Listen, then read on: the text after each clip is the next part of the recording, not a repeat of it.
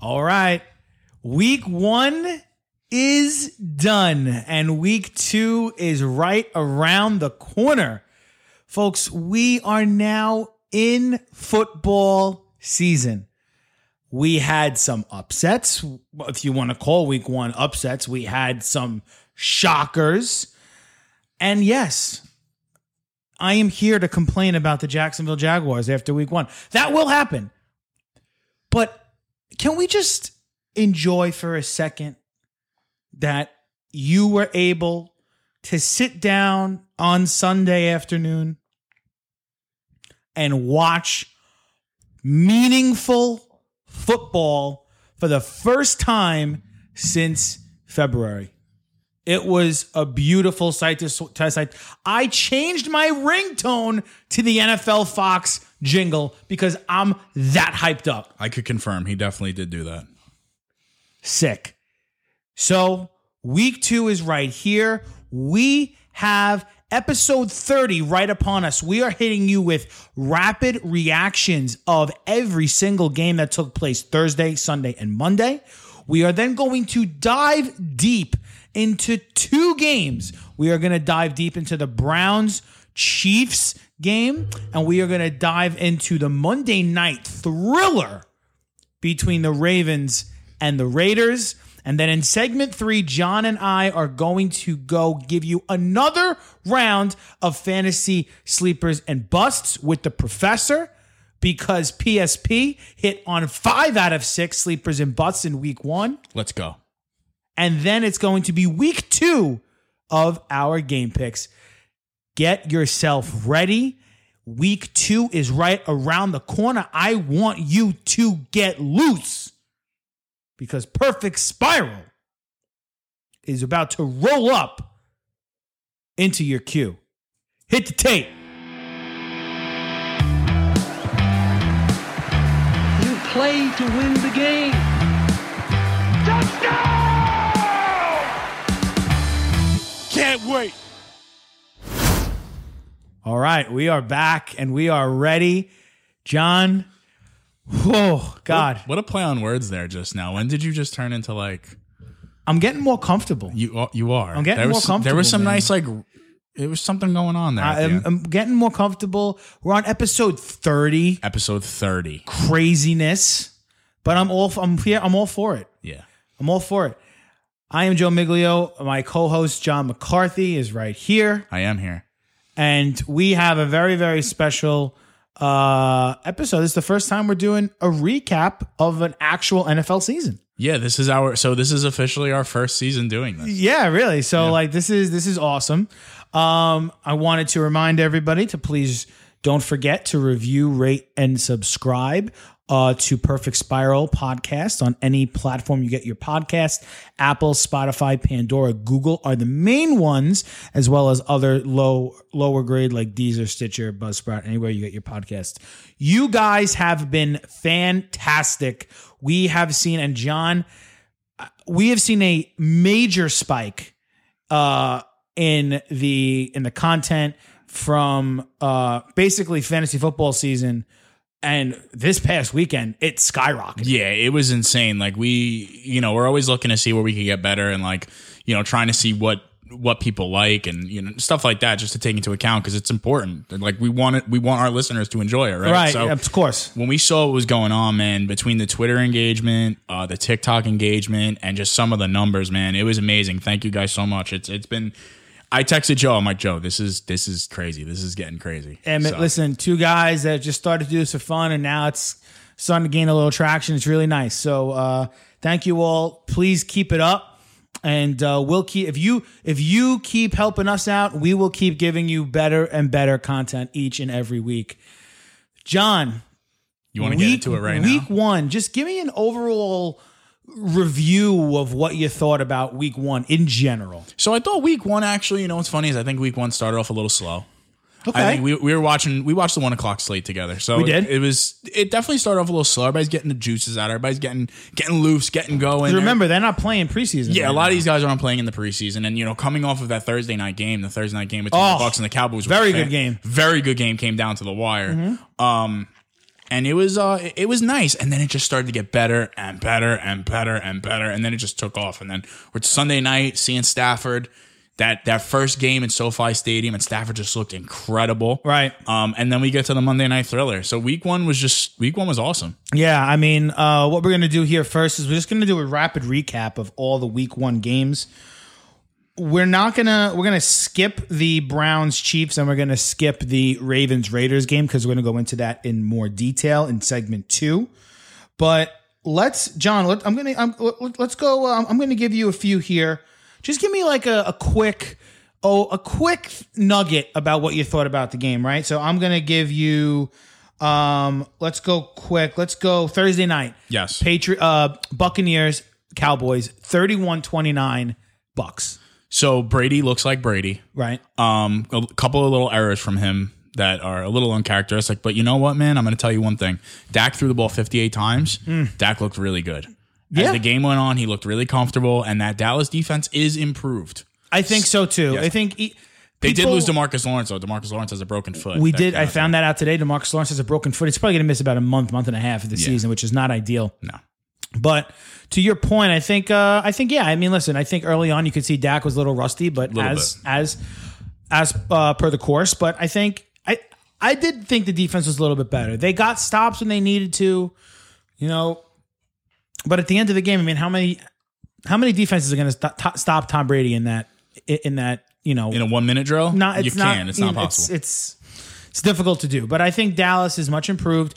But with Dallas, it's always about the week after, right? Yep. It's always about the week after. It's always about like, okay, they played well, and whether they won or they lost, and they played well, they always follow it up with a thud. So now going into Sunday against a Charger team who walked, and we'll get to that game next, who walked into Washington and got a win over the football team, I think that's a really big tough matchup. It's a really big challenge for them. Let's go into that. What did you think of the Chargers and the football team game? Chargers came out on top 20-16 in is it still called FedEx Field? I don't even know if is it? I'm not even sure. I think it is. So a little nugget from that game. Herbert, I thought, looked really good against a really tough defense. Shout out to Rashawn Slater. Oh my God, he was fantastic. Unbelievable. I don't think Chase Young even had a single pressure that game. It was a dogfight to the end. I mean, unfortunately, Washington lost Fitzpatrick for an undisclosed amount of time, around 8 weeks. It's the Taylor Heineke show now. But listen, I think Washington, I think it was expected that they lost this game. Really? You thought so? I thought so, yeah. See, I if I was a betting man, I would have thought, well, if Fitz was healthy the whole game, I would have thought Washington would have won. I really did. I think it would have been a little closer. Yeah, I mean, it was close, but I think it would have gone down even more to the wire than it already did. Because, you know, maybe it was a little more high scoring. You know, so they go back and forth a little more, but it was definitely a defensive slugfest. And listen, those are a couple nuggets. But Rashawn Slater, man, I know. Let me give you one more, and then you can give me a couple, and we'll go back and forth. Gotcha. I gotta ask. I need a nugget on the Vikings-Bengals game. Bengals win 27-24 in overtime. Dalvin Cook was down. We watched that together live. Right. I thought he was down. I think that if a ass cheek is down, isn't that the rule? Like, you're down? Yes. From what I understand, as long as any body part that's not the hand or the foot that is down is considered down by contact. Okay, but the problem was that there was not enough evidence to show from all the angles that they saw on the Surface tablet, it looked like, to show that he was down. Right. The one thing I will say about this Vikings team, I think that the offensive line is still not as much improved as we thought. I think that an issue going forward is going to be the mobility of Kirk Cousins. And I agree. There were times where he just didn't get rid of the football. No, he just didn't get rid of the football. And the problem is that, man, when you look at the stat sheet and you're like, he threw for 320 yards. He had 100 and something passer rating, threw for 2 touchdowns. I get that. And that's what he does. What the problem with him does not show up in the stat sheet. The problem with him is that he's a statue in the pocket who essentially does not move. And when the pocket closes and it collapses, This team would be much better off with a mobile quarterback considering the pieces they have around them. So that's my one takeaway. I think the defense was caught sleeping at times. I think Patrick Peterson got murdered on some routes. Yeah, you saw that clip about what Jamar Chase did to him? Yeah, that wasn't just like a slight beat. That was like he was lost. So he sent them to the shadow realm. That's my little nugget on that. And I mean, as far as the Bengals go, Burrow, looked a little rusty. They got through it. Mixon, your boy, looked good. And Jamar Chase, man, I guess he can catch the football. Yeah. I'll go. I'll hit a couple here. Let me hit the. Let me go first with the Broncos Giants game here in our own backyard. Broncos win 27-13 over the Giants in MetLife Stadium. Couple things. Denver's defense looked. Well, let me preface. Denver's rush defense looked insane. Von Miller looks like he's 100% back. Little nugget. They did that without Bradley Chubb. Yeah, so, Bradley Chubb was inactive. That was interesting. Another thing for the Giants, the offensive line is not better. And yes, the stats and the metrics are better. I did see a couple of tweets about that. But if you watch that game, the offensive line was not good. Saquon Barkley's not 100%. Clearly not, and that's a problem. He's not 100%, which I think is an indictment on the training staff, personally. And Daniel Jones is still making the same mistakes. I mean, I was watching that game with a friend on Sunday, and we watched the Jaguar game together and we watched the Giant game. And he said, Daniel Jones is making the same mistakes that I just watched Trevor Lawrence make. And he said the difference is that Trevor Lawrence was his first game in the NFL. Daniel Jones is a third-year pro. And I think that's the main difference is Daniel Jones is still making rookie mistakes in year 3. And I know it's only 1 week, but they're coming up tomorrow night and they're facing a Washington team who's got an arguably better defense than Denver. Yeah. So I don't know what to expect, but really impressed with Teddy Bridgewater. Really sucks that Jerry Jeudy got hurt. He's going to be out for the next couple of months. But I think Denver's I know it's 1 week and we'll see what happens in week 2 against Jacksonville, but early returns are good for the Denver Broncos. Yeah, we like Denver going into the season. So let me go to Green Bay and New Orleans, where a complete shocker, 38-3 New Orleans. First, obviously, everyone keeps talking about it. I'm gonna add fuel to the fire a little bit. Aaron Rodgers just looked completely disinterested in that game on Sunday, and I'm not saying that he's going to do that all year, but I think he doesn't give a shit about whether they win or lose. And you know what, Joe, not to cut you off, I just want to say something. You know where I started where I agree with you on that, and where like it opened my eyes to, wow, it just doesn't seem like he gives a shit. When he threw that ball deep right to the Saints. I know, he never does that. He never does that. It was so uncharacteristic of him to just kind of like, fuck it, chuck it up. Like, he never does that. But it's not, you know what it is too? It's like when he said that he felt like he had nothing left to prove and that's why he contemplated retirement. If you feel you have nothing left to prove, then what are you playing for? Exactly. What are you playing for? Besides like the money. Yeah. Or yourself. He just didn't. He seemed so out of it. He did seem so out of it. So we'll see how that carries over. They play Monday night against the Lions. For the Saints, I mean, business as usual for the Saints. Like new quarterback, same results. Jameis Winston threw for 148 yards, and 5 of those went for 5 of his 14 or 15 completions went for touchdowns. He had an immaculate game. The deep ball was great.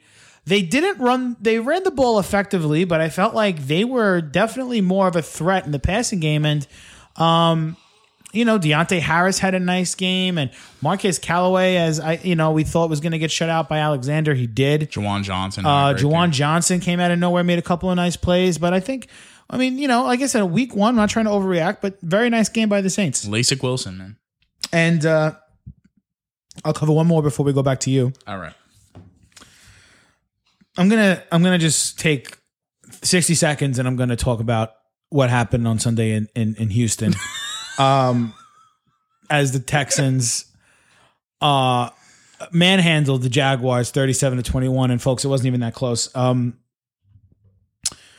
I'm not going to get on Trevor Lawrence because it's his first NFL game. He threw for 300 yards and he threw for 3 touchdowns. He also threw 3 picks, 2 of them which are correctable, and the third one which I don't know what the hell he was doing, but 2 of those were definitely correctable mistakes. And I think there were some definite. I had to take a sip of water here. There were some definite learning curves there. I think he was nervous for sure. Of course. What I can't understand, and this is nothing against the Houston Texans organization. They came out ready to play. They had a sound game plan, and they executed it well. Totally great. Good job by them. To be as unprepared as you were for that game after practicing for 2 months, to have a 12 men in the huddle penalty, to have 4 holding penalties in the first half, to have about what seemed like 30,000 illegal formation penalties in the first half of that game is inexcusable. I'm sorry. Can't happen. Getting beat on deep balls the same way they got beat on deep balls in the damn preseason game. I mean, Christ, I know we're supposed to be bad, but good Lord. One game and you have Jaguar fans wanting to jump off of the bridge in Duval County. That's all it took was one game. Now, don't get me wrong. I'm not one of those people. One game is one game. Regardless if the Packers just lost 38-3. We just spoke about it. So anything could happen. Okay? But it's the unforced errors and it's the self mistakes that drive me nuts, John. Yeah. It's the you know what, too? The play calling was rough. The play calling was horrific. And I liked what they did in the past game per se. I liked the play calls. But when you run the ball 5 times with James Robinson and Carlos Hyde gets more carries than James Robinson, what are we doing? Why? I know. Why? Oh, God. I hope they beat Denver Sunday, but I feel like it's not going to happen. Can I ask you one question in regards to the Jaguars quick? Talk to me. Do you think Urban Meyer's taking that USC job? Stop. John, come on, man. Oh, God. The people that think this guy is the people that think this dude's going to jump ship after one game. I mean, are you dumb? You know what's funny though? Are you dumb? I know. I want to say one thing before we move on from them. I think that the media wants nothing but this guy to fail. They definitely want him to fail because he is a guy that comes off as an asshole. Yeah, body language is bad. He comes off as an asshole, and people want him to fail. You know what it is? When people have a lot of success, I mean, think about it in the sense of the New York Yankees, right? People love when the Yankees fail. Why? Because they win so much. So they want him. They want to take him off this pedestal that he apparently is on. And they want to bring him down to earth a little bit. That's why people hate Alabama. That's why that's why people hate the Patriots. He brought himself down to earth. He went to a team that was 1-15. Yeah, and I think they're going to struggle this year. Yeah. But whatever. All right, let me cut back to you. Let's go to your favorite new quarterback. Dolphins 17, Patriots 16. What's your thoughts there? I think that if Damian Harris doesn't fumble the ball with 3 minutes left, the Patriots win that game. I thought Mac Jones looked unbelievable, and I think Tua left little to be desired. I feel like the scouting report on him is what it is. You don't see that first read, he's chucking it up for grabs. Do you think that he can improve? Tua? Yes. No. You think he is what he is? I think he is what he is. I think that he showed more mobility now. And listen, I was in on Tua in the preseason. I was in on Tua preseason. Yeah. And I saw him in the preseason. I was so out on him, but he was a little more mobile, obviously. I mean, granted, you got to remember last year he was coming off a hip surgery. I think that this year he looked more mobile, but right. He definitely is a little. It makes sense why they were in on Deshaun Watson. You know? Okay. But Mac Jones, man, look great. Let's go to Detroit, where the Niners took out the Lions 41-33 in what was almost an amazing Lions comeback. That game should not have been that close. No, it should not have been that close. And honestly, give credit where credit's due to Detroit, man. That game was supposed to be an absolute. They broke some kneecaps. They were eating kneecaps at one point. That should have been an absolute blowout, and it wasn't. And the fact that the 49ers let them get back into that game. And Goff, you know what? Not for nothing, man. I'm going to say it. Goff looked pretty decent. And that twin-headed running attack that they have ain't bad, but they have no receivers. So, Can I get one comment on Brandon Ayuk? No. Because I'm tired of talking about Brandon Ayuk.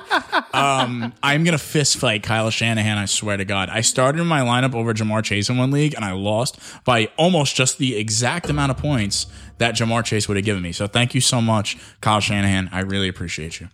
Let's go on to Carolina, where the Jets lost to the Panthers 19-14. Give me a little bit there. Not impressed by Zach Wilson at all, but I don't think the play calling really suited him. Tough loss on Mekhi Becton. Tough loss. No run game. Tevin Coleman looked like trash. They didn't get Michael Carter involved. Corey Davis had a hell of a day. Yes, he did. Thank you. I like me some Corey Davis.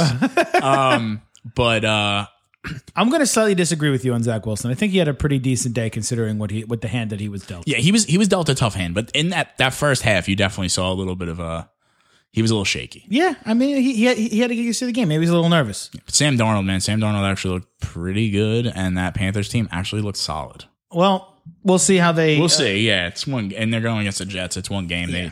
They were expected to win that one. I'm going to take one. I'm going to go to Tennessee, where the Cardinals absolutely demolished the Titans, much to my delight, 38-13. Kyler Murray looked more comfortable in this game than I think he's ever looked in 2 seasons in the NFL. Yeah.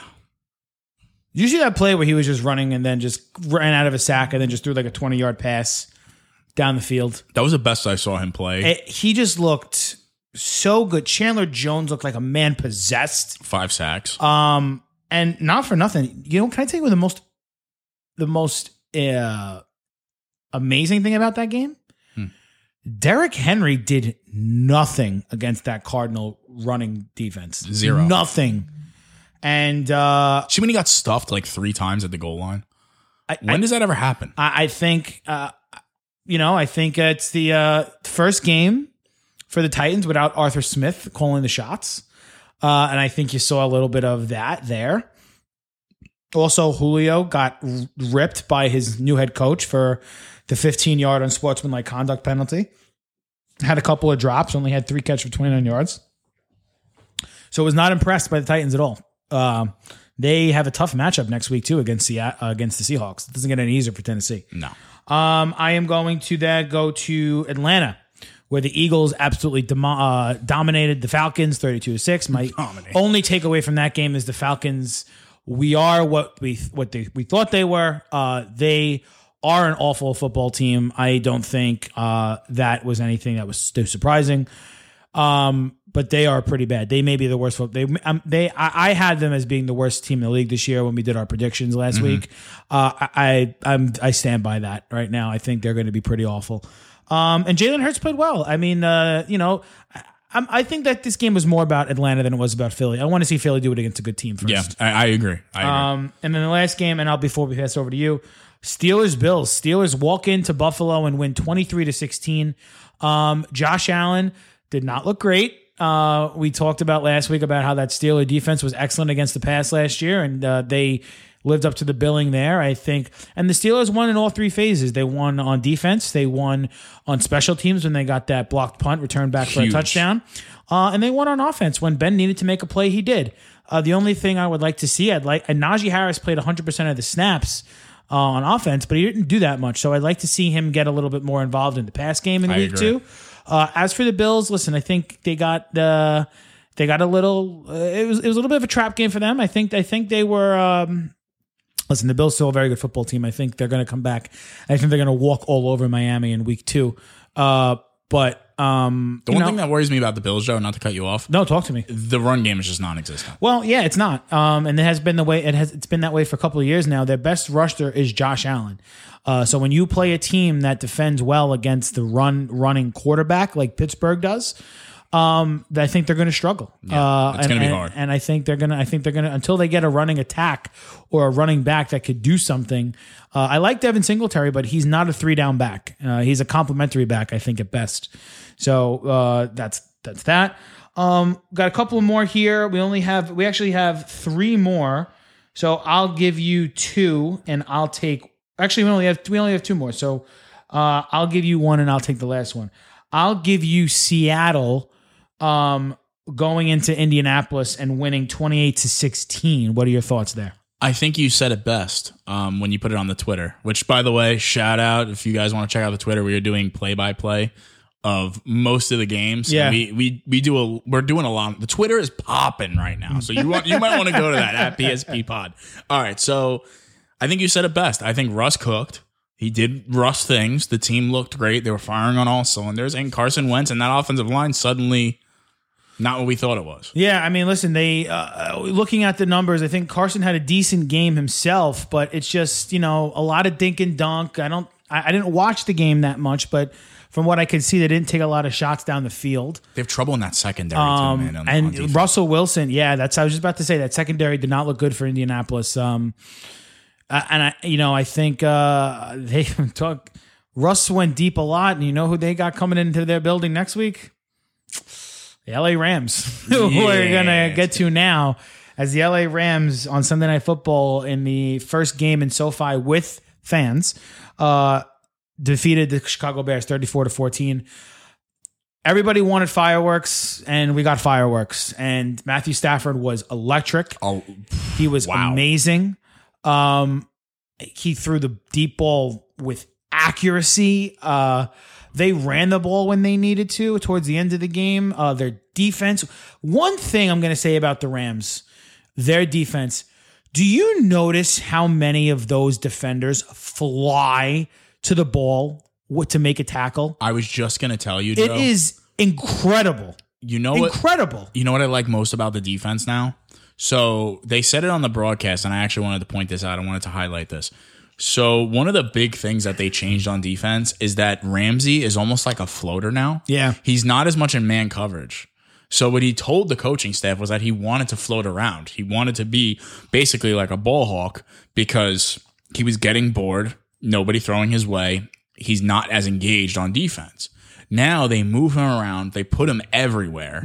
And how many plays did he make? He was like it felt like he was at every tackle that was on the line of scrimmage. He was unreal. And like excellent. There's a reason he's the best corner in football. There's a reason. He's an absolute beast. And listen, Stafford, man, that was the best I've seen Stafford. I can't even tell you how long. Yeah, he looked great. And the one shining star for the Bears, I think, was David Montgomery. He looked fantastic. Unbelievable. Looked really, really good. Picked up where he left off last year. Andy Dalton didn't play bad, but I think that offense is what it is. With him at the quarterback position, that is what you're going to get out of the Chicago Bears offense every week. Allen Robinson is limited. David Montgomery is the only, he's the only must start every week on that offense. Until Fields is the quarterback. Until Fields comes in. And that includes Allen Robinson. Well, that was our rapid reaction for week 1. We're going to take a quick break. When we get back, we are going to dive deep into the two, what in our opinion was the two most exciting games of the weekend, and that was the Browns and the Chiefs, and then the Ravens and the Raiders. So stick with us, and we will be right back on PSP. Hey y'all, Spencer Blinn, the producer for Perfect Spiral Podcast, and you're listening to my band Hollow Choir's new song, What You Want. Available now on Spotify. What you want?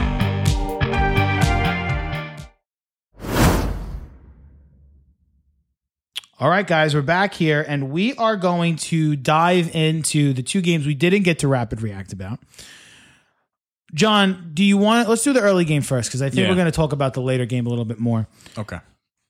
The Browns and the Chiefs, and the Browns walked into Arrowhead. They lost 33-29, but they got out to a 2-touchdown lead, I believe, early. And then a couple of mistakes, a couple of this and that, and the Chiefs kind of got back in it. And I felt like if the Browns play sound football in that game, they kind of win that game.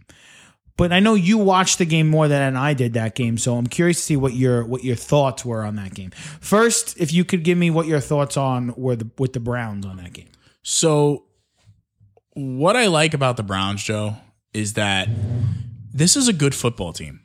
This is a very good football team. And like, we're talking about a team, like, listen, there's no moral victories in the NFL. There's no, like, oh, you lost, but you really won. At the end of the day, listen, they went into Arrowhead, like you said, and they got off to a hot start. They played their game. They ran the football. They ran their play action. They knew what they were good at. Some of those holes, and by the way, they were the best rated offensive line week 1.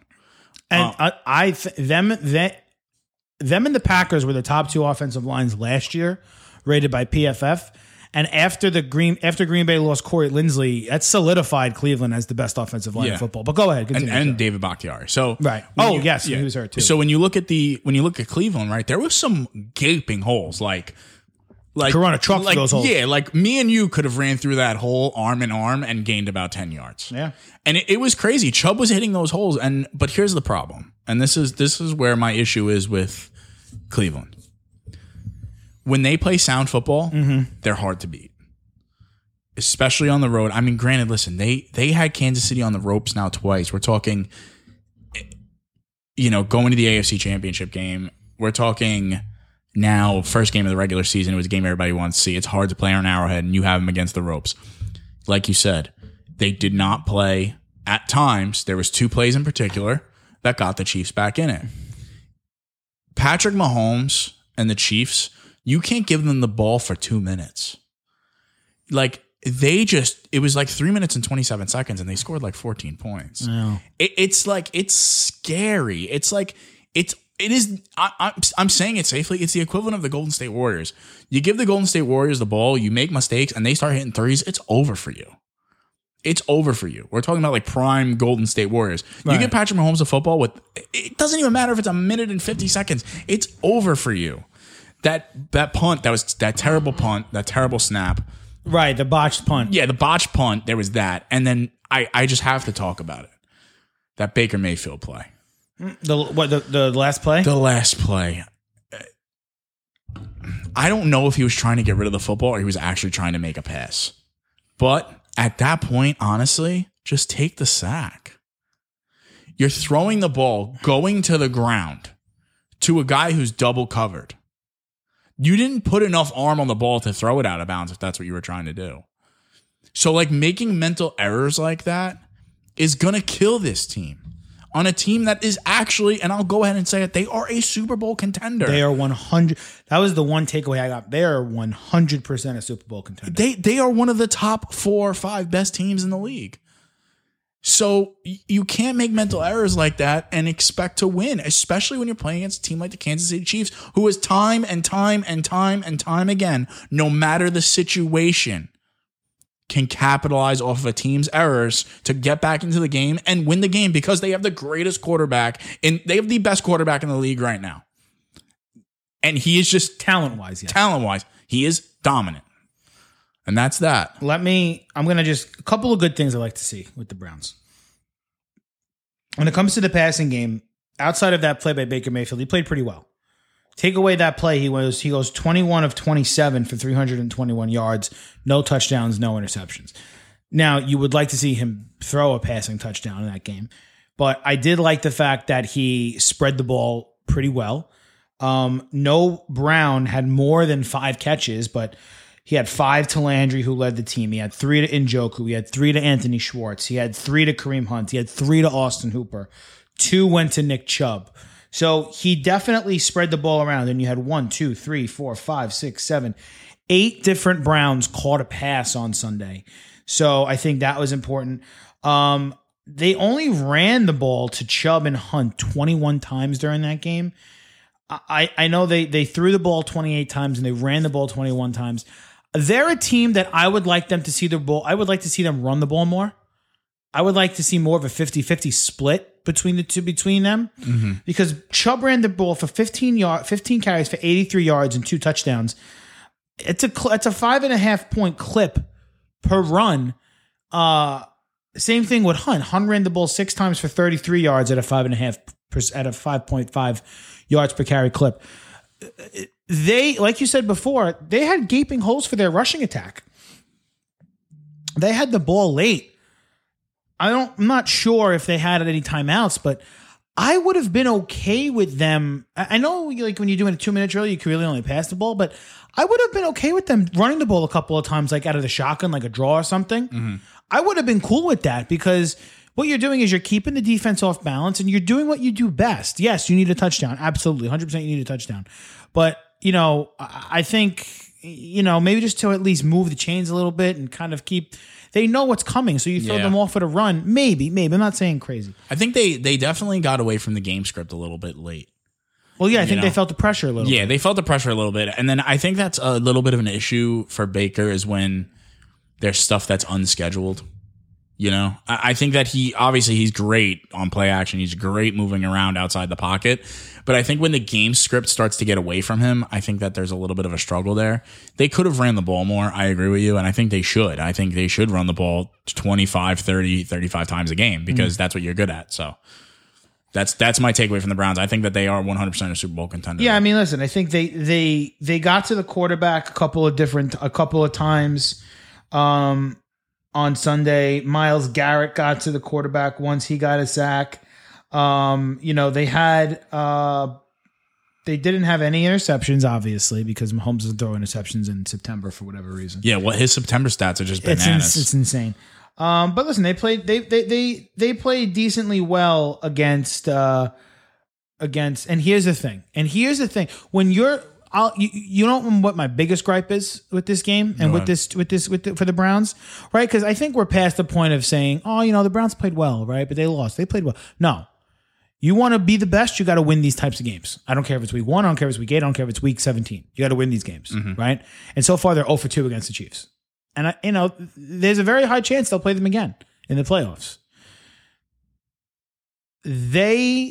When you play the Chiefs, right, and there's a select amount of teams like this, right? I feel like the Bucs are this team, and I feel like, over the course of the year, the Rams are going to become a team like this, and maybe even like the Cowboys. I don't know, but I'm just saying, when you play those guys, you want to keep those offenses off the field, right? And you want to control the clock. The Chiefs had a higher time of possession than the Browns did. The Chiefs held the ball for 32 minutes and 47 seconds. The Browns held the ball for 27 minutes and 13 seconds. And the Browns are the better run team too. That can't happen if you're playing the Chiefs. Cannot happen. You have to find a way to hold on to the ball longer if you want to be. You flip that, and I guarantee you they beat Kansas City. They outgained them.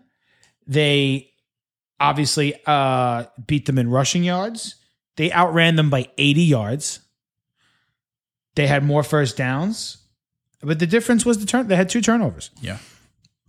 But crazy. They ran less plays than the Chiefs. That's insanity. Let's talk about the Chiefs for a minute. I'll let you start. What do you want to say about Kansas City? I mean, it is what it is with them. It is what it is with them. Patrick Mahomes is going to do what he wants. The one concern I have from this team is that there's still no run game. I feel like Clyde Edwards-Helaire is kind of lost. I'm glad you brought him up. I think he's just lost. I think he's not good. I'll say that. Yeah. I don't think he's good. I don't know what to make of him. He ran the ball 14 times for 43 yards for an average of 3.1 yards a carry. It's not going to cut it. No. It's not going to cut it. And he's a non-factor in the passing game. I'm glad you mentioned that too. He caught the ball 3 times for 29 yards. For a guy, folks, who was drafted in the first round and who was heralded as who was going to be the next... Brian Westbrook. Yeah. That's what who was going to thought. be a dual threat running back, and he was going to be a guy who could run for 100 yards, and the next Christian McCaffrey, if I may say so myself. He's been anything but. Yeah. And it's not like he's not involved in the offense. It's not like he's somebody that they actively look to pass the ball to or give the ball to. There's an argument to be made that, they want the ball in the hands more of McCole Hardman and Demarcus Robinson than they want the ball in Clyde Edwards-Helaire's hands. And to me, that's a problem, especially for a first-round draft pick. It is a problem. I'm not saying the Chiefs won, right? And why'd they win? They won because of Patrick Mahomes, and they won because of Tyreek Hill, and they won because... That absurd pass. Which shouldn't get completed. That pass should not have been completed. No. That was a duck that could have gotten picked off. But so the course. Mahomes completes the pass, whatever, they score, right? But the Helaire thing is driving me nuts. It's driving me nuts too, Joe. It's driving me crazy because it's not like...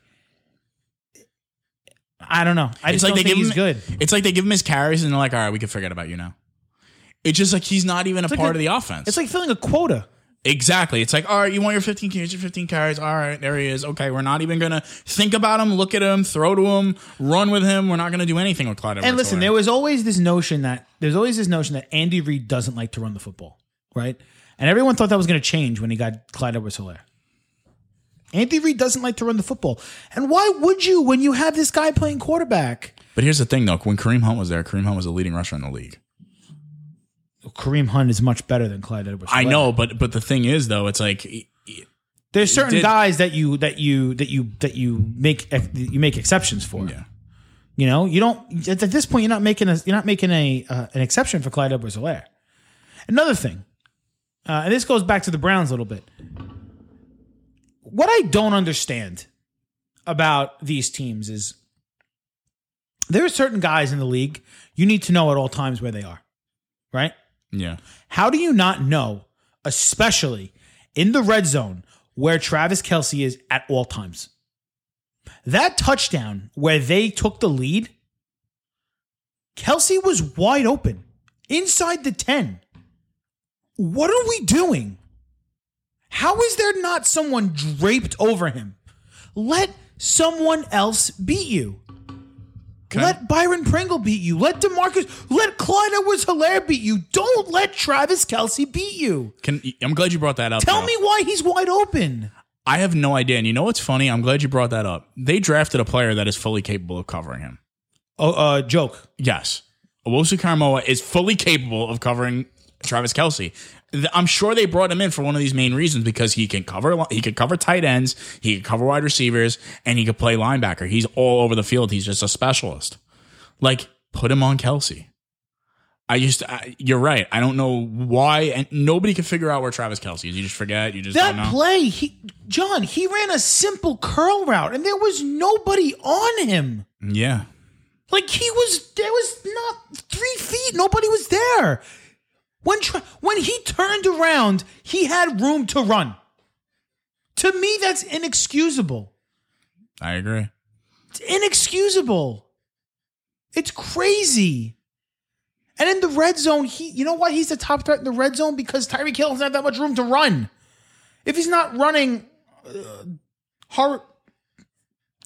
horizontally in that space, he's not taking a jet sweep, he's nowhere near as much of a threat as Travis Kelce is. And he's not mossing anybody in the red zone. Right, he's not big enough. So I just don't understand. I know. I get it too. The good things about the Chiefs, right? Let's talk about some of the good things, because they did win the football game, right?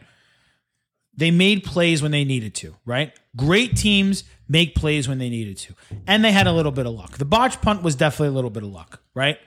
You know? Tyreek Hill throws a little bit of luck. But I will say this.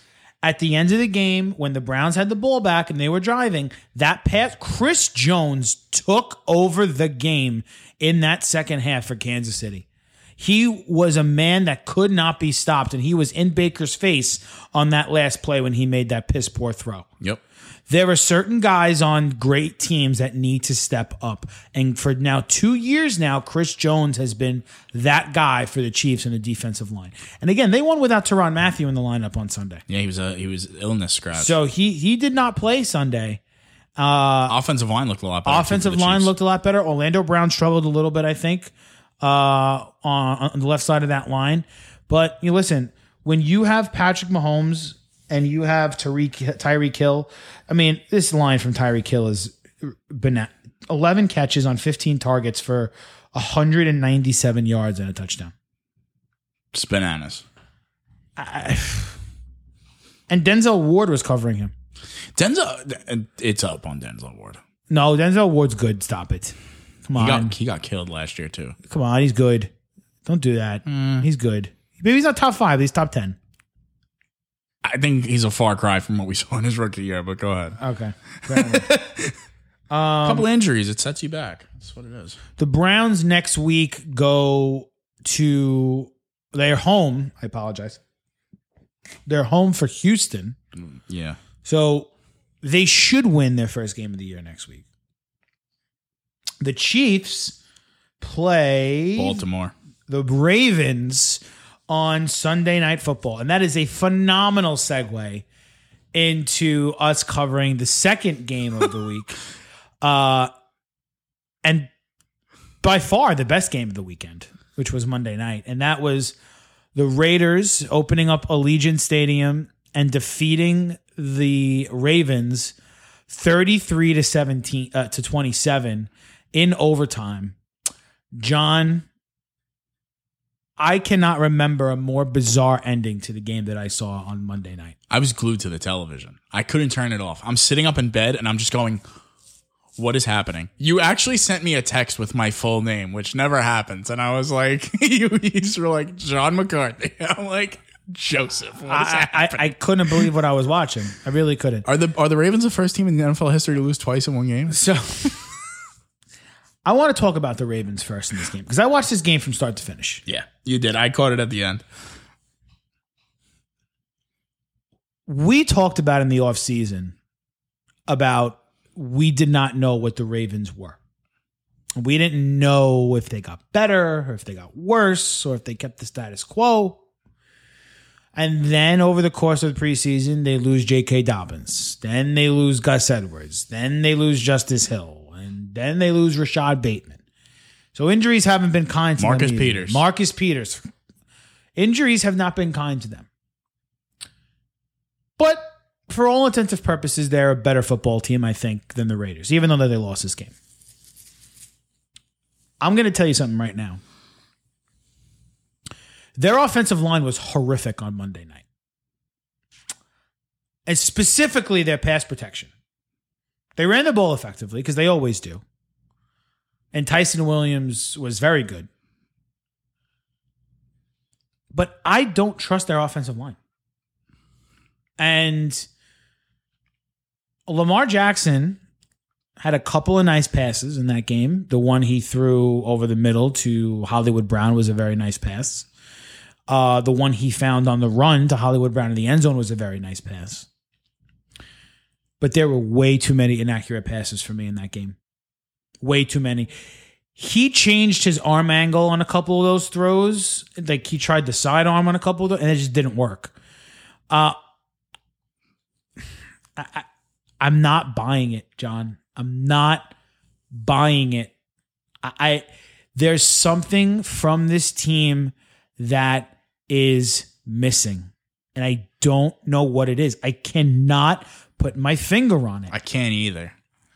But I watched that game, and they got out to an early lead, got out to a 14-0 lead, right? And Tyson Williams ran the ball great. Then for some reason or another, John Harbaugh stopped using him in the second half. I don't know why. And he goes to Latavius Murray, who couldn't find a single hole. He had a couple of nice runs, but he scored the touchdown. But I don't know why he went away from Tyson Williams for the whole half. You want to give him a breather, sure, but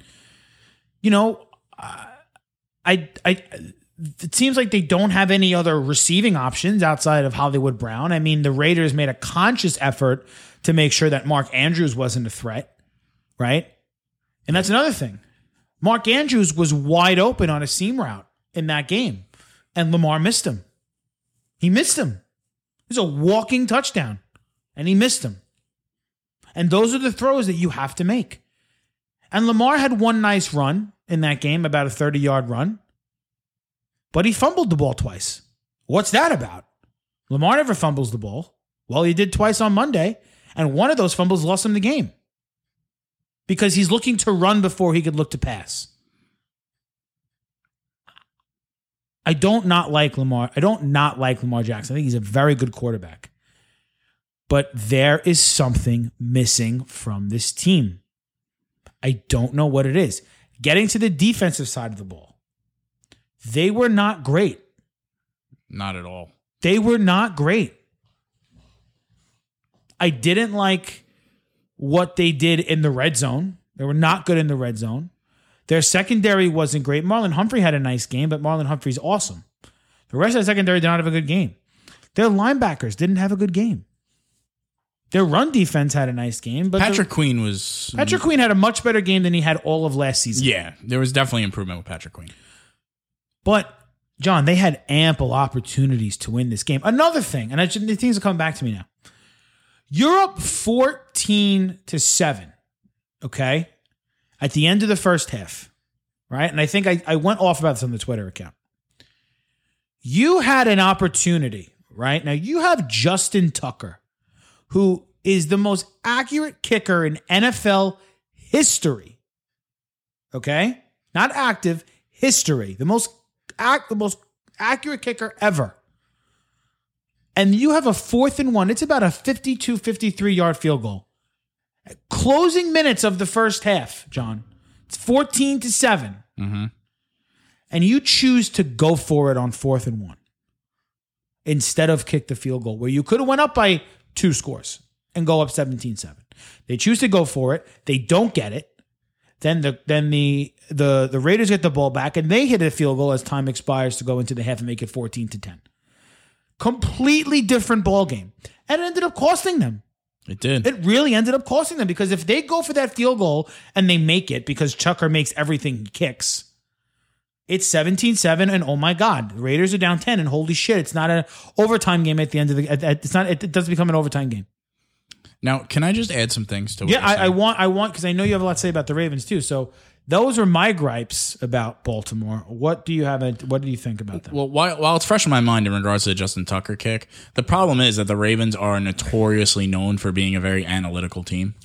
They have a whole analytics department. John Harbaugh loves analytics for some reason. And I feel like in sports, analytics does nothing but get you in trouble. Especially when you think that going for it on 4th and 1 is better than kicking an automatic 3 points. That just doesn't make any sense to me. Now, in regards to Lamar Jackson, I want to say a few things. Before you do that, he was 19 of 30 for 235 yards and 1 touchdown, and he took 3 sacks.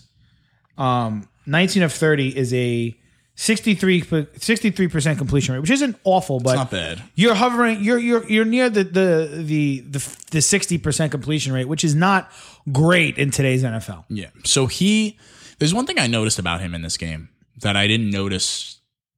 Lost 3 as fumbles much. in this game too. Yeah, the fumbling was crazy. But did you notice that he held onto the ball in the Yes. pocket for an obscenely long amount of time? I think he was trying too hard at certain points. Yeah, like it's like he's standing in the pocket. And we're talking about the most mobile quarterback in the NFL, probably. He's just kind of standing there, and like the pocket's closing around him, and it's like, fuck it, I'm just gonna take the sack. I agree with you in the sense of like, I don't know what is wrong with this team. I don't know what it's missing. I don't know if Lamar is the guy. I don't know. And what's crazy too is that he's negotiating a possibly record-breaking contract by himself in the middle of the season while also trying to win football games. That's weird to me. He doesn't have an agent. And I just don't know what it is. I mean, Hollywood looked good. He did look good. Nice job with the sleeper pick. Yeah, very good. I mean, I like them this week. Sammy Watkins at times looked pretty decent. He had 4 for 96, Sammy Watkins. Yeah, he most looked of that okay. came on a 50-yard pass. Yeah, that one huge pass. But man, there is something off about this team that I just can't wrap my I know, it's finger weird, around. right? It's weird. Yeah. And it's like, you know what? I don't like what I'm seeing from Lamar. I don't like this whole he doesn't want to run. I feel like it's in his head too much. I feel like he's in his head where it's just like, I'm not a running back. I'm a quarterback. I'm not a running back. I'm a quarterback. I'm not a running back. I'm a quarterback. Where it's like he forces himself to stay in the pocket too long. He's forcing throws that he knows he's not going to make. When like, all right, dude, if you want to just take off, just run. And people are going to say too, oh, Joe, well, he ran the ball 12 times for 86 yards. He ran the ball sometimes because he had to, because his pocket collapsed. He wasn't looking to run. No. And some of those runs were electric. Yeah. But it's just like, I don't know. You're in the red zone, and instead of just like taking off when you know you could score, you're forcing a ball into double coverage. Like it's just these weird things where it's like, Here's what doesn't make sense. Here's to me. what I'm going to say. Okay. I don't like the fact that people within maybe the Ravens organization or fans or people like us try to tell Lamar Jackson what type of quarterback he should be. I don't like that. My man is a running first quarterback. Like if you were playing Madden and you get to pick the type of quarterback you want to be, he's a scrambler. That's what he is. He's a scrambling quarterback. Why is he not running the ball 20 times a game? Why are they running more read option? Fucking great question. Why aren't they running more quarterback draw? Maybe they don't want to get him hurt, but at the same time, this is what he is. This is what you signed up for. This is the type of quarterback he is. This is why he was successful in college. That's why he's an MVP. When he won the MVP, he ran the ball for 1,000 yards. Yeah, he was absolutely dominant. Why did we move away from that, John? That's what I'm saying. There's something going on within that organization, or it's within his head that he feels like he needs to be this pocket quarterback. When, let's be completely honest, Joe. Let's call it what it is. He's not that.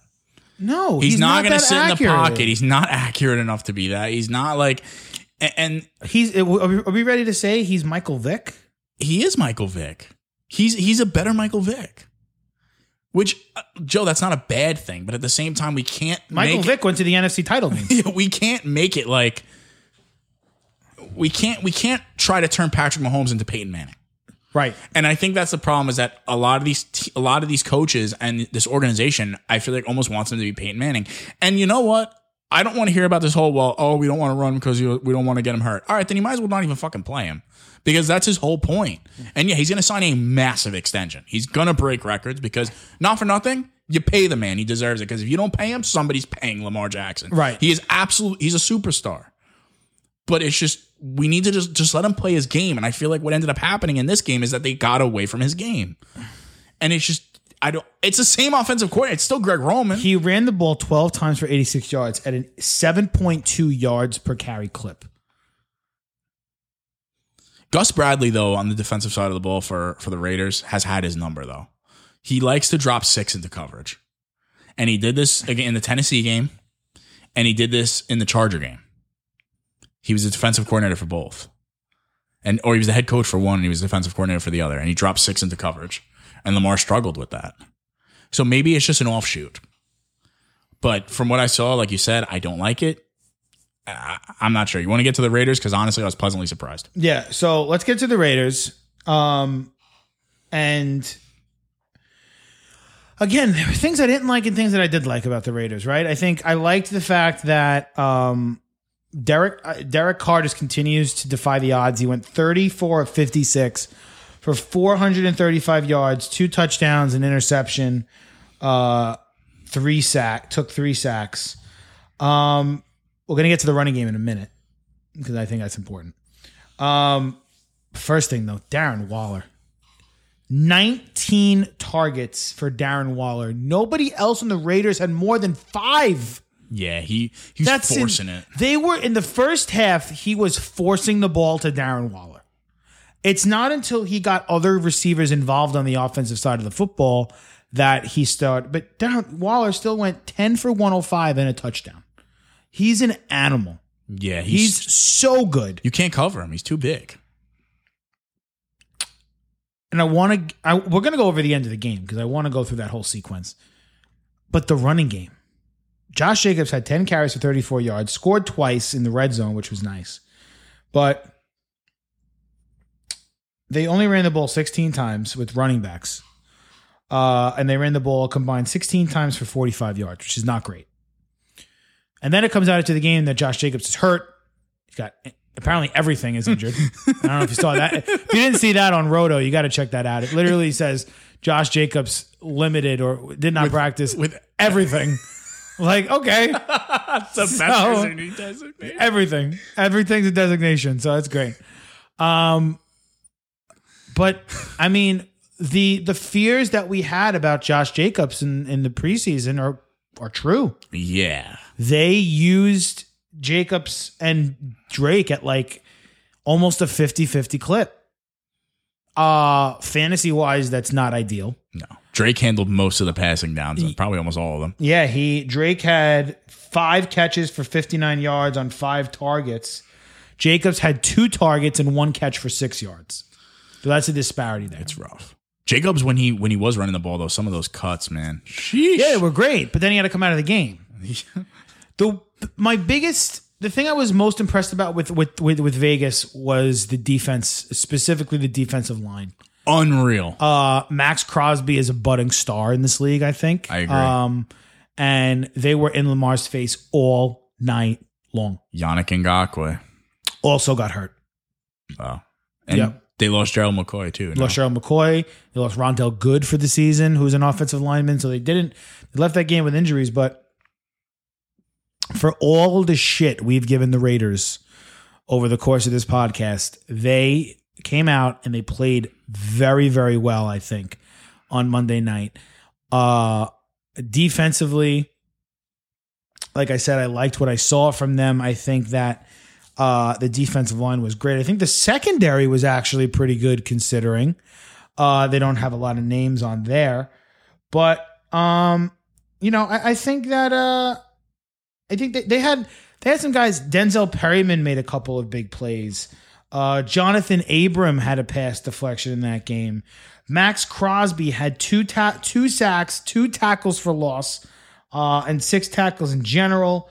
Trevon Moehrig had 5 tackles in that game, rookie out of TCU.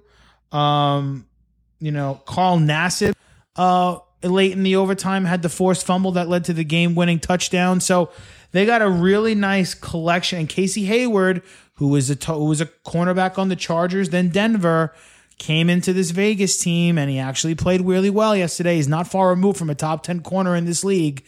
Casey Hayward had a nice game. So I think the Raiders did a pretty nice job on Monday night and taking care of business. Anything you would like to add? Do you want to talk about some negatives on the Raiders? Talk to me. Yeah, talk to me about some negatives. Man, Henry Ruggs. He is dreadful to watch. I watched him. He was without a catch for almost the first 3 quarters, and it's not like he wasn't targeted. Like he dropped some balls. And I feel like he's just super limited, and I feel like there's a game for him that they don't use him for. Like he's not. I feel like they wanted to be Tyreek Hill, and he's not. I feel like they wanted to be this like offensive specialist, like a Deebo Samuel, and he's not. He's small. John. He's so small, and he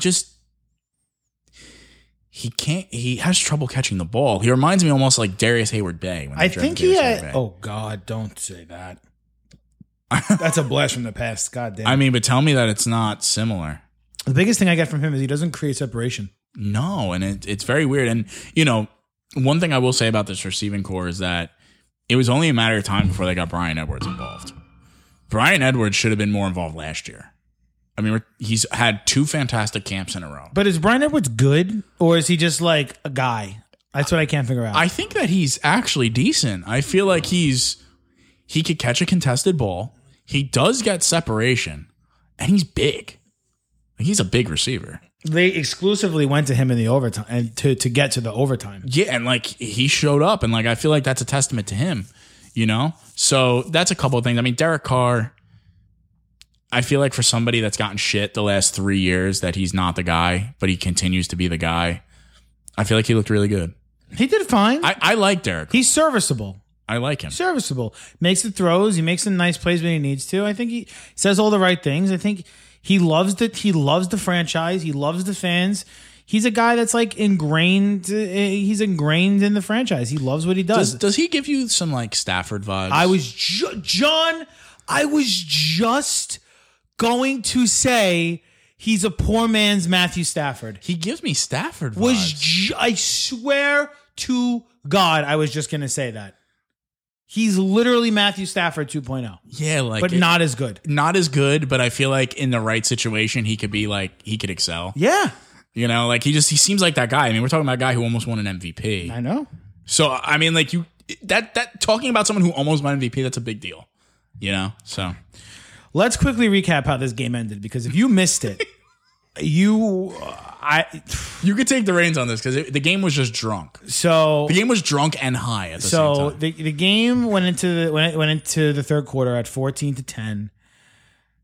Couple scores here and there. It ended up being 24-24 in the fourth quarter. Ravens got the ball with a couple of minutes left. They drove down the field. Justin Tucker nails a field goal, 27-24. There's literally 48 seconds left in this game. Okay. They marched it down as much as they could.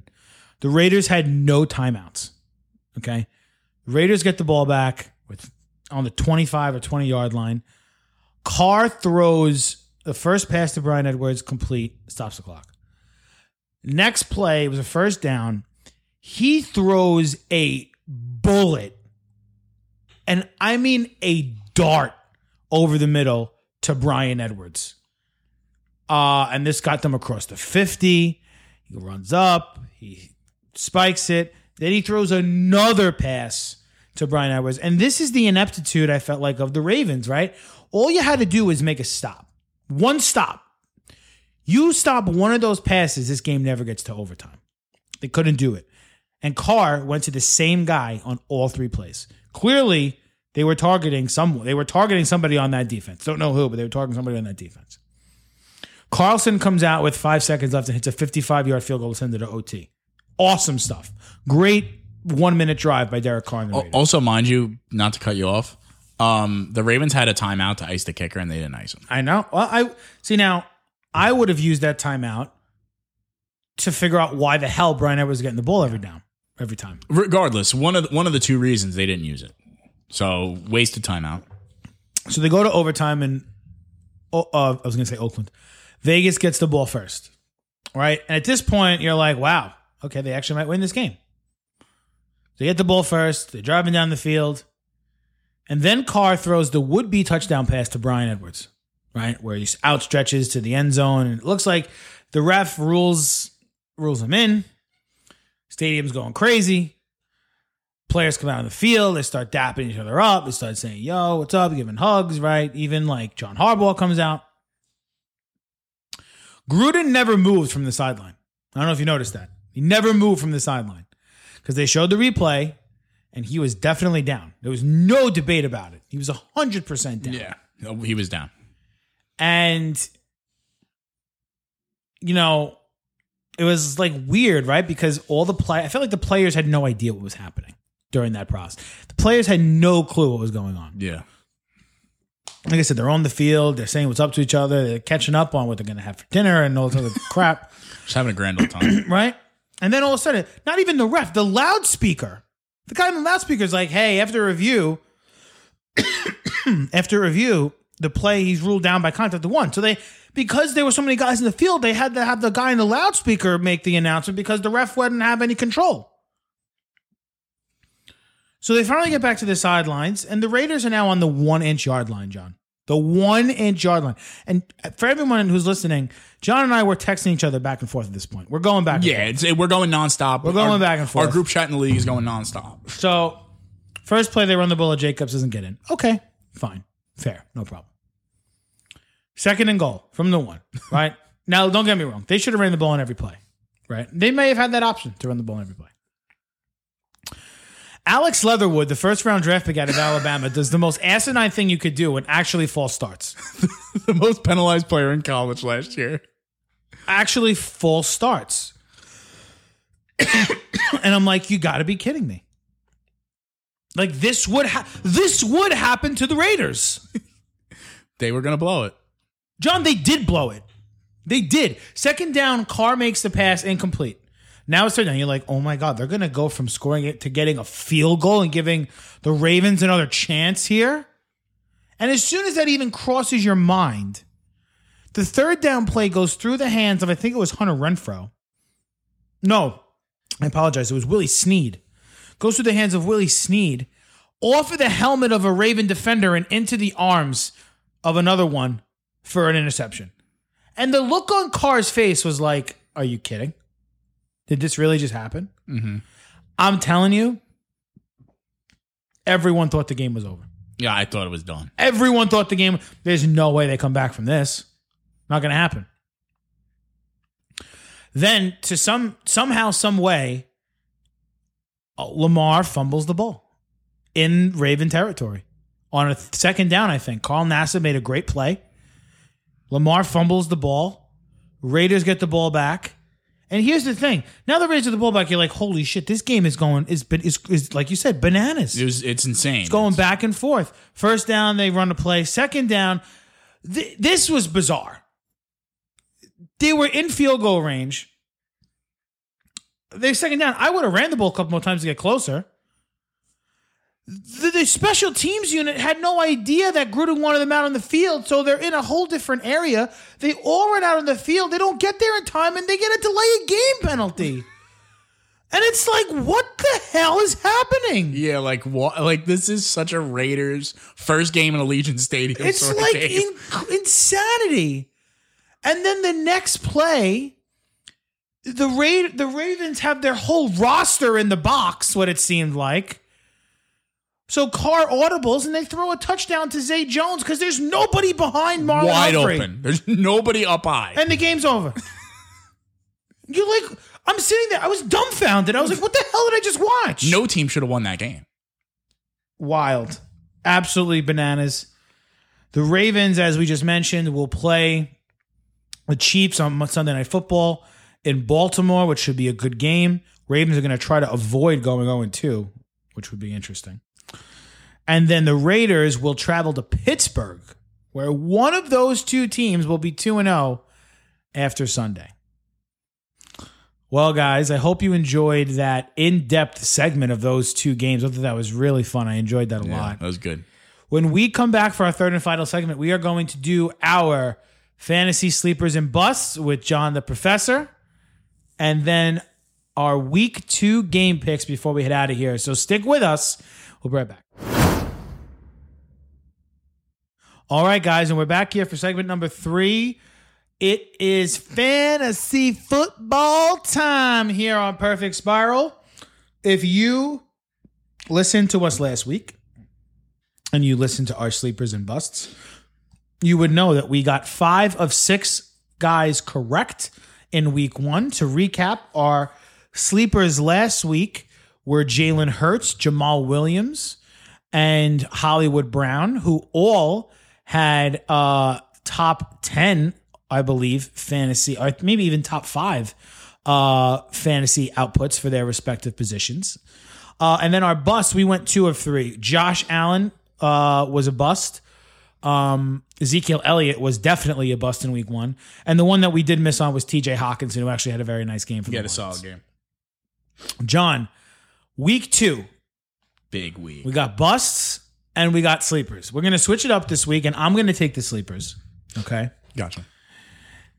This one was difficult because I think there's guys that I really, really liked here, and I think there are guys that like you would think that are playing, and you're like, maybe, maybe not. I'm going to give you 2 names for quarterback. I'm going to give you one that I think you're going to be like, okay, that makes sense. I'm going to give you one that may not make a lot of sense.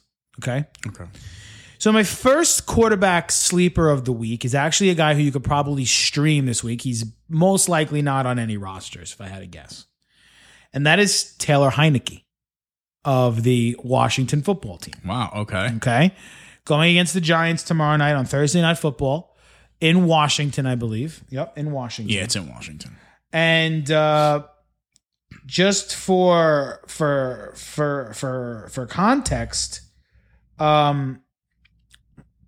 last week the Giants gave up a 79% completion clip against the Denver Broncos. Didn't give up a ton of yards, but they did give up 2 touchdowns. And they gave up 3 plays of 20 yards or more for the against Denver. We already mentioned that their secondary was not very good last week. We mentioned that their offense was not very good, so their defense was on the field a lot. I think Heineke, and listen, John, there was an argument to be made last year that Taylor Heineke was the best option that the football team had at quarterback. And he has a rapport with these guys already. And a lot of these options are returning. Antonio Gibson, obviously, and Terry McLaurin and Logan Thomas, and all these guys are returning from last year. I think that Heineke could have a big night against the Giants. I think the Giants are down on themselves a little bit after that week 1 loss to Denver. They really fell flat on their face a little bit. I could see something like a 285 yards, 3 touchdowns, 1 interception from Heineke on tomorrow night. Mm-hmm. That's what I think you could see. I can see that too. That's probably like a 20, 25 point performance in fantasy, give or bad. take. Not bad at all. My other guy I'm going to talk about is somebody who you might laugh or you might, say, oh, and this is just a hunch. Okay, this is just a hunch. My other sleeper quarterback is Trevor Lawrence. That's interesting. Okay. No one in the world is picking the Jaguars to win on Sunday. No one. I'm not. And I'm a fan. But I will tell you this. The Denver run defense against the Giants was excellent last week. Passing defense was pretty good too, right? They gave up. Daniel Jones went 22 of 37. That's a 59.5% completion rate. But he threw for 267 yards, and he threw for a touchdown, no interceptions, with a long of 42, and 3 20 plays or more. 3 plays of 20 yards or more.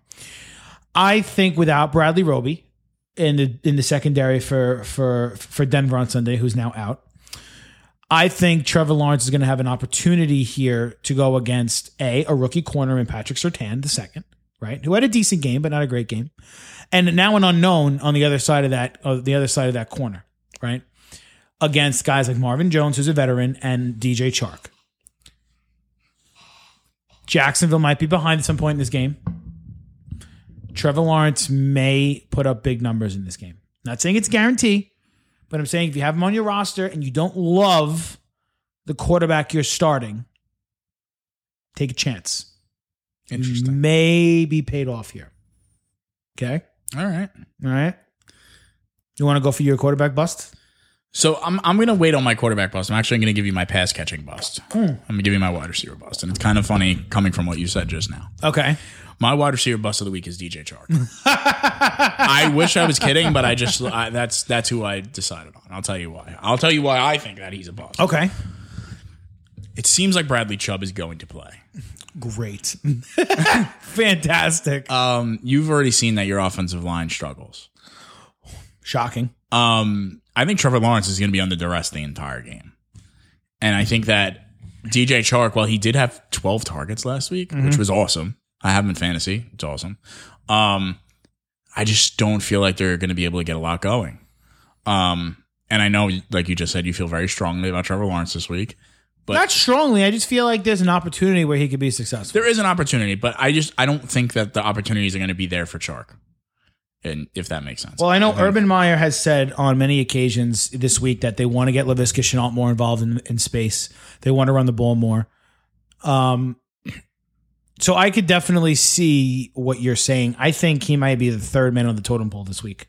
He definitely, when it comes to receivers on that team. He very well can. I'm going to give you also my running back bust of the week. Ooh, I like this. Talk to me. So it's tough. I'm actually between a couple of guys. I'm just going to do it because I feel like I need to. Yeah. I'm going to go Austin Eckler. Oh, my God, John. It pains me. I have him in 2 leagues. But I'm going to tell you why. I think he had a little bit of trouble getting going last week. It has nothing to do with the defense that he played? No, but I feel like he did have a little bit of trouble getting going. And I'll say this. Did you notice who is one of the most picked up players in fantasy this week? Larry Roundtree. I don't like that. I don't like that your backup running back is suddenly one of the most picked up players in fantasy. And you know what? Like, I'm going to give you real quick. I'm going to give everybody a bonus. I'm going to give everybody a bonus running back bust. Bonus. Elijah Mitchell. Everybody's like putting all this fab money and rushing to waivers to pick him up. Granted, I'm guilty. I put in a claim. I would just avoid the running backs on the 49ers because out of nowhere, like JaMychal Hasty could have like a 130-yard game. I would avoid it. I'm not a fan of Elijah Mitchell this week. Granted, he could be the next James Robinson, as Matthew Berry's been saying. He could be. But I think that offense is just so unpredictable week to week that it's a little tough. So I'm giving you Austin Eckler, I'm giving you DJ Chark, and I'm giving you Elijah Mitchell. And my quarterback bust this week? You want my quarterback bust? No, we'll wait on that. I'll do that last. Go ahead. I'll give you my running back sleeper and my wide receiver sleeper. Gotcha. Go ahead. My running back sleeper I went back and forth on. I'm not going to give you 2. I'm going to give you 1. And the guy I'm going to give you, I really wanted to say Latavius Murray. Oof. But I'm not going to say Latavius Murray. All right. I'm going to go Ronald Jones. Wow. Yeah, I like that one. I'm going to go Rojo. The Falcons are a horrific football team. Okay. For context, last week, the Eagles ran the ball 31 times for 173 yards for a clip of 5.58. They had 5 rushes of 10 or more yards. That's absurd. That should not be the case, but it was. And I think that Bruce Arians already came out and said that Ronald Jones is going to be starting this week at the Doghouse. He is much more dynamic than Leonard Fournette. He catches the ball more than Leonard Fournette.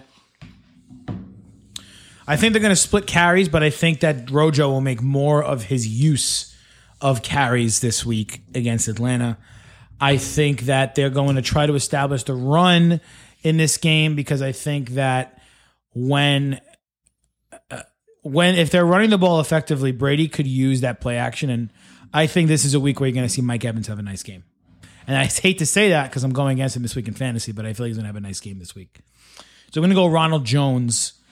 And then my pass catcher,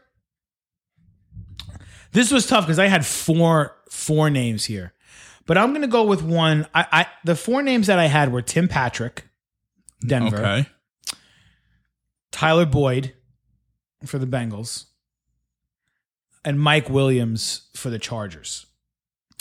I'm going to avoid those guys because I feel like the Denver offense is kind of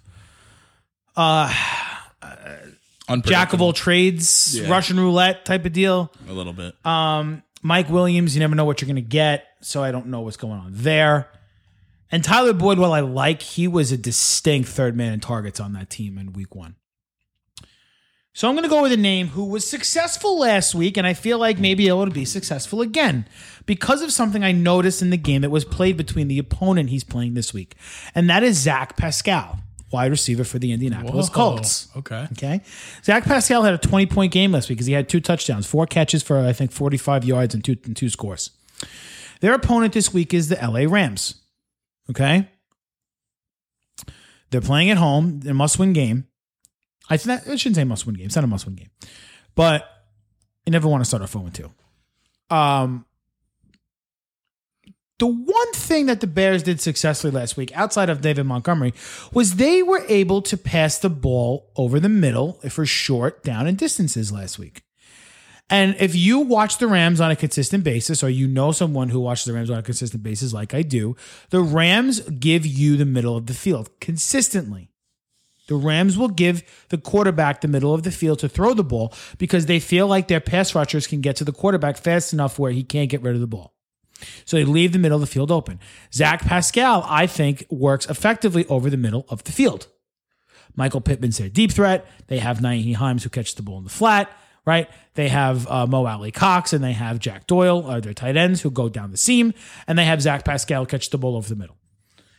I don't know if Zach Pascal is going to score twice again, but I think he's going to have a boatload of targets on Sunday.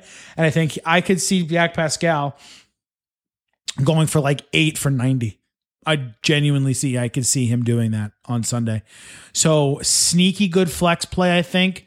Zach Pascal, number 14 of the Indianapolis Colts. Wow, I like that. John, we have one more bust, the quarterback bust. All right, I have 2 names written down, but I'm not going with either one of them. I just changed my mind off the cuff right now. I'm going Matty Ice as a bust this week at quarterback against Tampa Bay. Matty Ice is on my list of sleepers. I'm so interested to see what you have to think about this. Matty Ice is interesting because last week he did not play very good. And give me a second. I'm just pulling up some stats here for Matty Ice. Matty Ice. I also shout out to the Sleeper app for being awesome at us finding stats.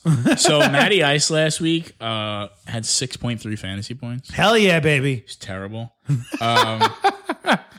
So last year against Tampa Bay,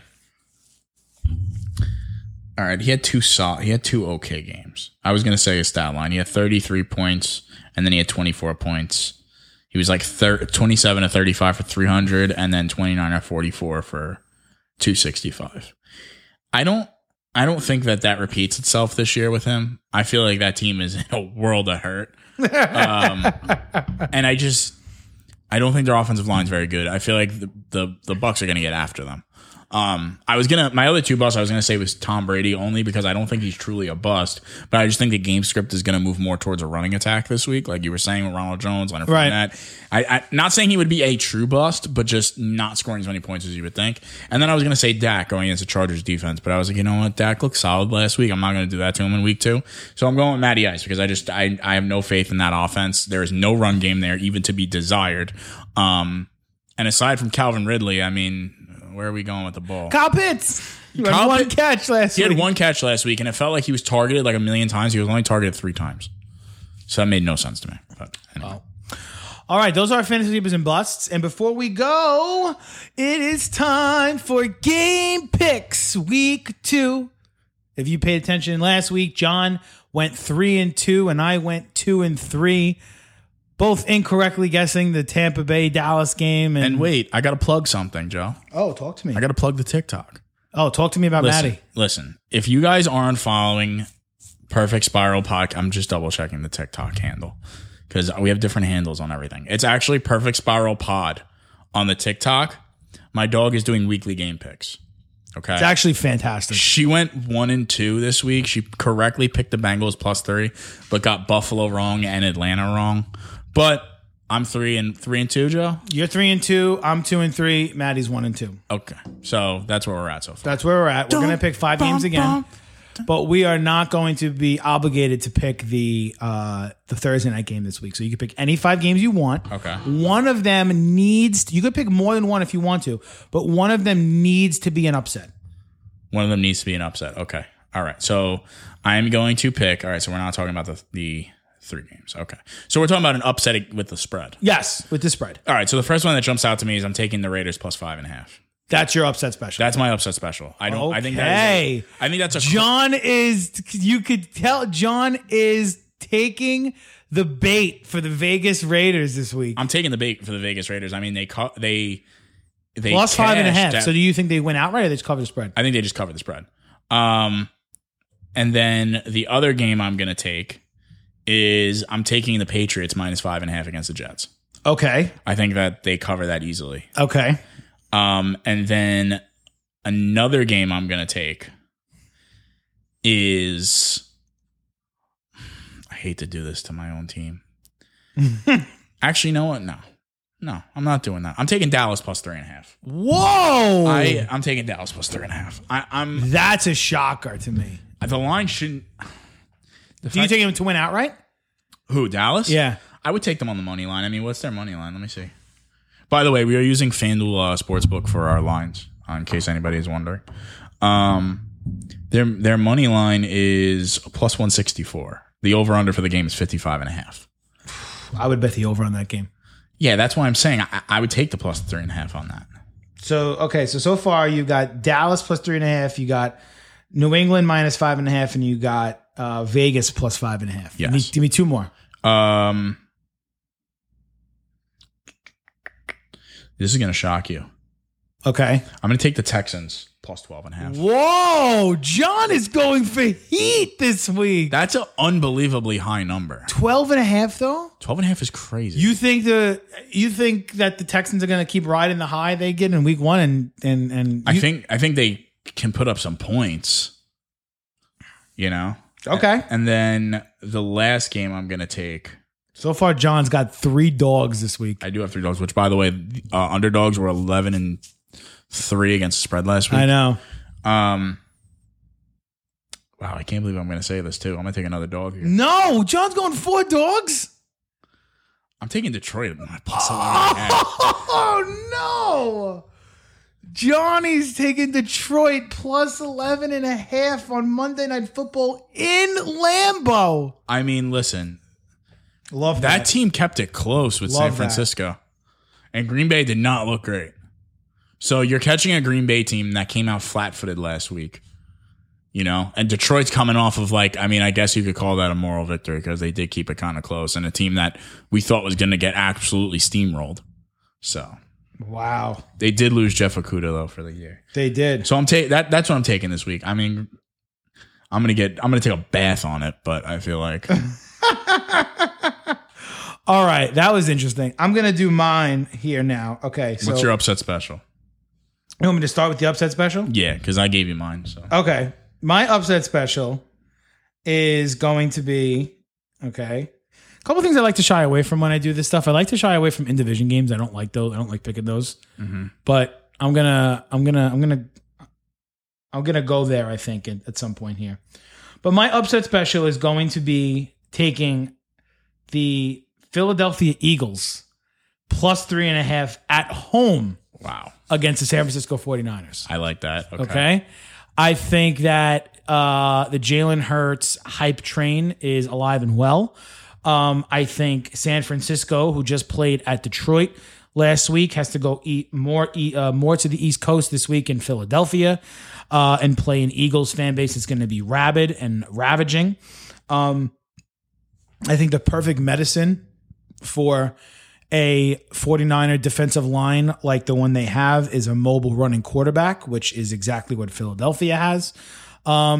And, you know, the Eagles ran the ball really well last week, and the Lions found success running the ball against the Niners last week.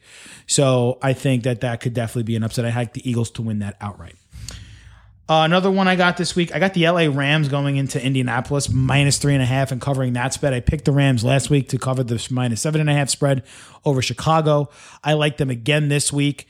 Way too many similarities for me between the Seahawks and Indianapolis.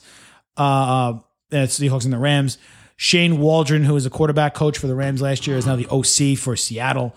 And you could see he already implemented his offense into Seattle's offense last week, where Russ just went down the field.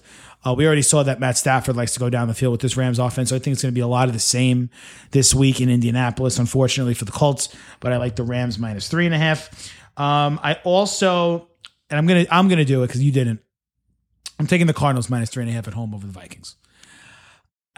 That to me, how could I not pick Arizona the way that Kyler Murray played last week? How could I not do that? You're right. I agree. I was going to do it. How could I not do that, right? I mean, it's hard to pick against your team, but like at home, first game at home, back with the fans against the team in Minnesota, who, as you said, did not look great on the offensive line last week, did not look great in the secondary at all. No Cam Dantzler and, Patrick Peterson did not look great. I think it's a recipe for disaster from Minnesota. I agree with you. Unfortunately. I agree. I am also going to go Bucks minus 11.5 in Atlanta. Yeah. Such a big line. I'm sorry. They're at home. I don't like going with big lines, but the Falcons are bad. They're really, really bad. I agree. Okay? Like, they are truly pathetic. I think the Bucks win this game like 40-10. Your mouth to God's ears. Okay? And then the last game I'm going to take, I've been going back and forth on this. I don't know how I'm going to do this. God forgive me. I'm going to do it. I hate myself that I'm doing this. I'm taking the Jags plus 6 against the Broncos on Sunday. Well, that was a great pod. I need some good juju, man. I need something to root for. They got embarrassed last week in Houston. I could see Denver going completely stale and like this being like a 10-7 win for Jacksonville. They got embarrassed last week in Houston. Okay, embarrassed. Denver's on the road for the second week in a row to start the season. Jacksonville's not going to want to come out, and they're not going to want to play as bad as they did in week 1. They're going to be in front of their home fans for the first time this year. Trevor Lawrence is making his Jacksonville debut. Urban Meyer's making his Jacksonville debut. As much as the Jaguar fans were upset after this loss on Sunday, they're going to be that. And the best recipe for letting all that negative talk go away is to what, John? Win. Just win, baby. Just win. I think this may be the upset of the week. And not because they're my football team. I just think the things are lining up nicely for Jacksonville this week. Denver's riding a high. No Jerry Jeudy this week. No Bradley Roby. Bradley Chubb is still on the fence, but it looks like he might play. I think, like you said, John, I think it's going to be a defensive game. I think it could be like 14-10, 14-13 type of deal. But we'll see. I'm going to go Jags +6 in this game. Wow, he really did it. I did it. We're taking a bath on these picks. We are taking a bath this week. Folks, we've been out here for about, what, John, an hour and a half now? About an hour and 40 almost. Oh, my God. So we are going to let you go. It's been a long night. But we had fun today. We did. I liked this. It felt like it was a little bit more formal, but there's a lot to cover, man. There was a lot to cover. A lot to cover. It's going to be this is kind of the format we're going to work with for the rest of the season, I think. We may change a couple of things up, may throw some extra segments in here and there and take some away. We'll let you know how it goes, but please give us your reactions. Tell us what you think of the episode. Let us know what you think about our game picks and our sleepers and busts, because we got stuff coming at you all week and all season on Perfect Spiral.